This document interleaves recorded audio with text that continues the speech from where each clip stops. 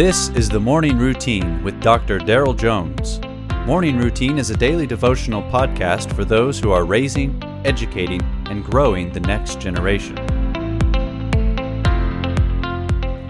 Today is June 22nd, and welcome to the Morning Routine.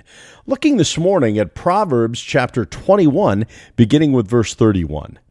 The horse is made ready for the day of battle, but the victory belongs to the Lord. In looking at today's verse, it reminds us that in every battle, we prepare the horses. We do what we can as good stewards to be ready for the challenges that will come our way, which, incidentally, is why Christian education is so important for the preparation of students today and the battles that they'll face tomorrow.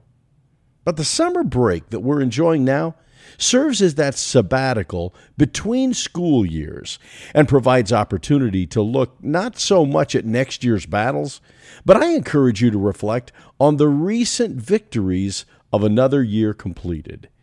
If you're a journaler, go back and read through your prayer list from throughout the previous school year. Remember the concerns that you had, the battles that you were facing, and the urgency with which you pleaded with God. Now look, you're still standing. God brought you through victoriously. And as you look back on the wins and begin to look ahead and prepare for the coming school year, look to the Lord and thank Him for the victory. We know that God gives the energy and oversees the growth that we strive for in our homes, our churches, our schools. So make the horse ready for battle, yes, and prayerfully work, but never lose sight of the presence of the Lord, to whom belongs the victory. Hey, I'm praying for you today. I hope you're enjoying your summer break and your summer vacation. And really, don't be distracted by all of the things going on in the world. Christ is still on the throne. All is well. God bless.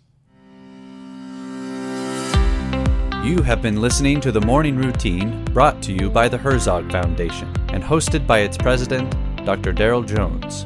For more information, please visit herzogfoundation.com.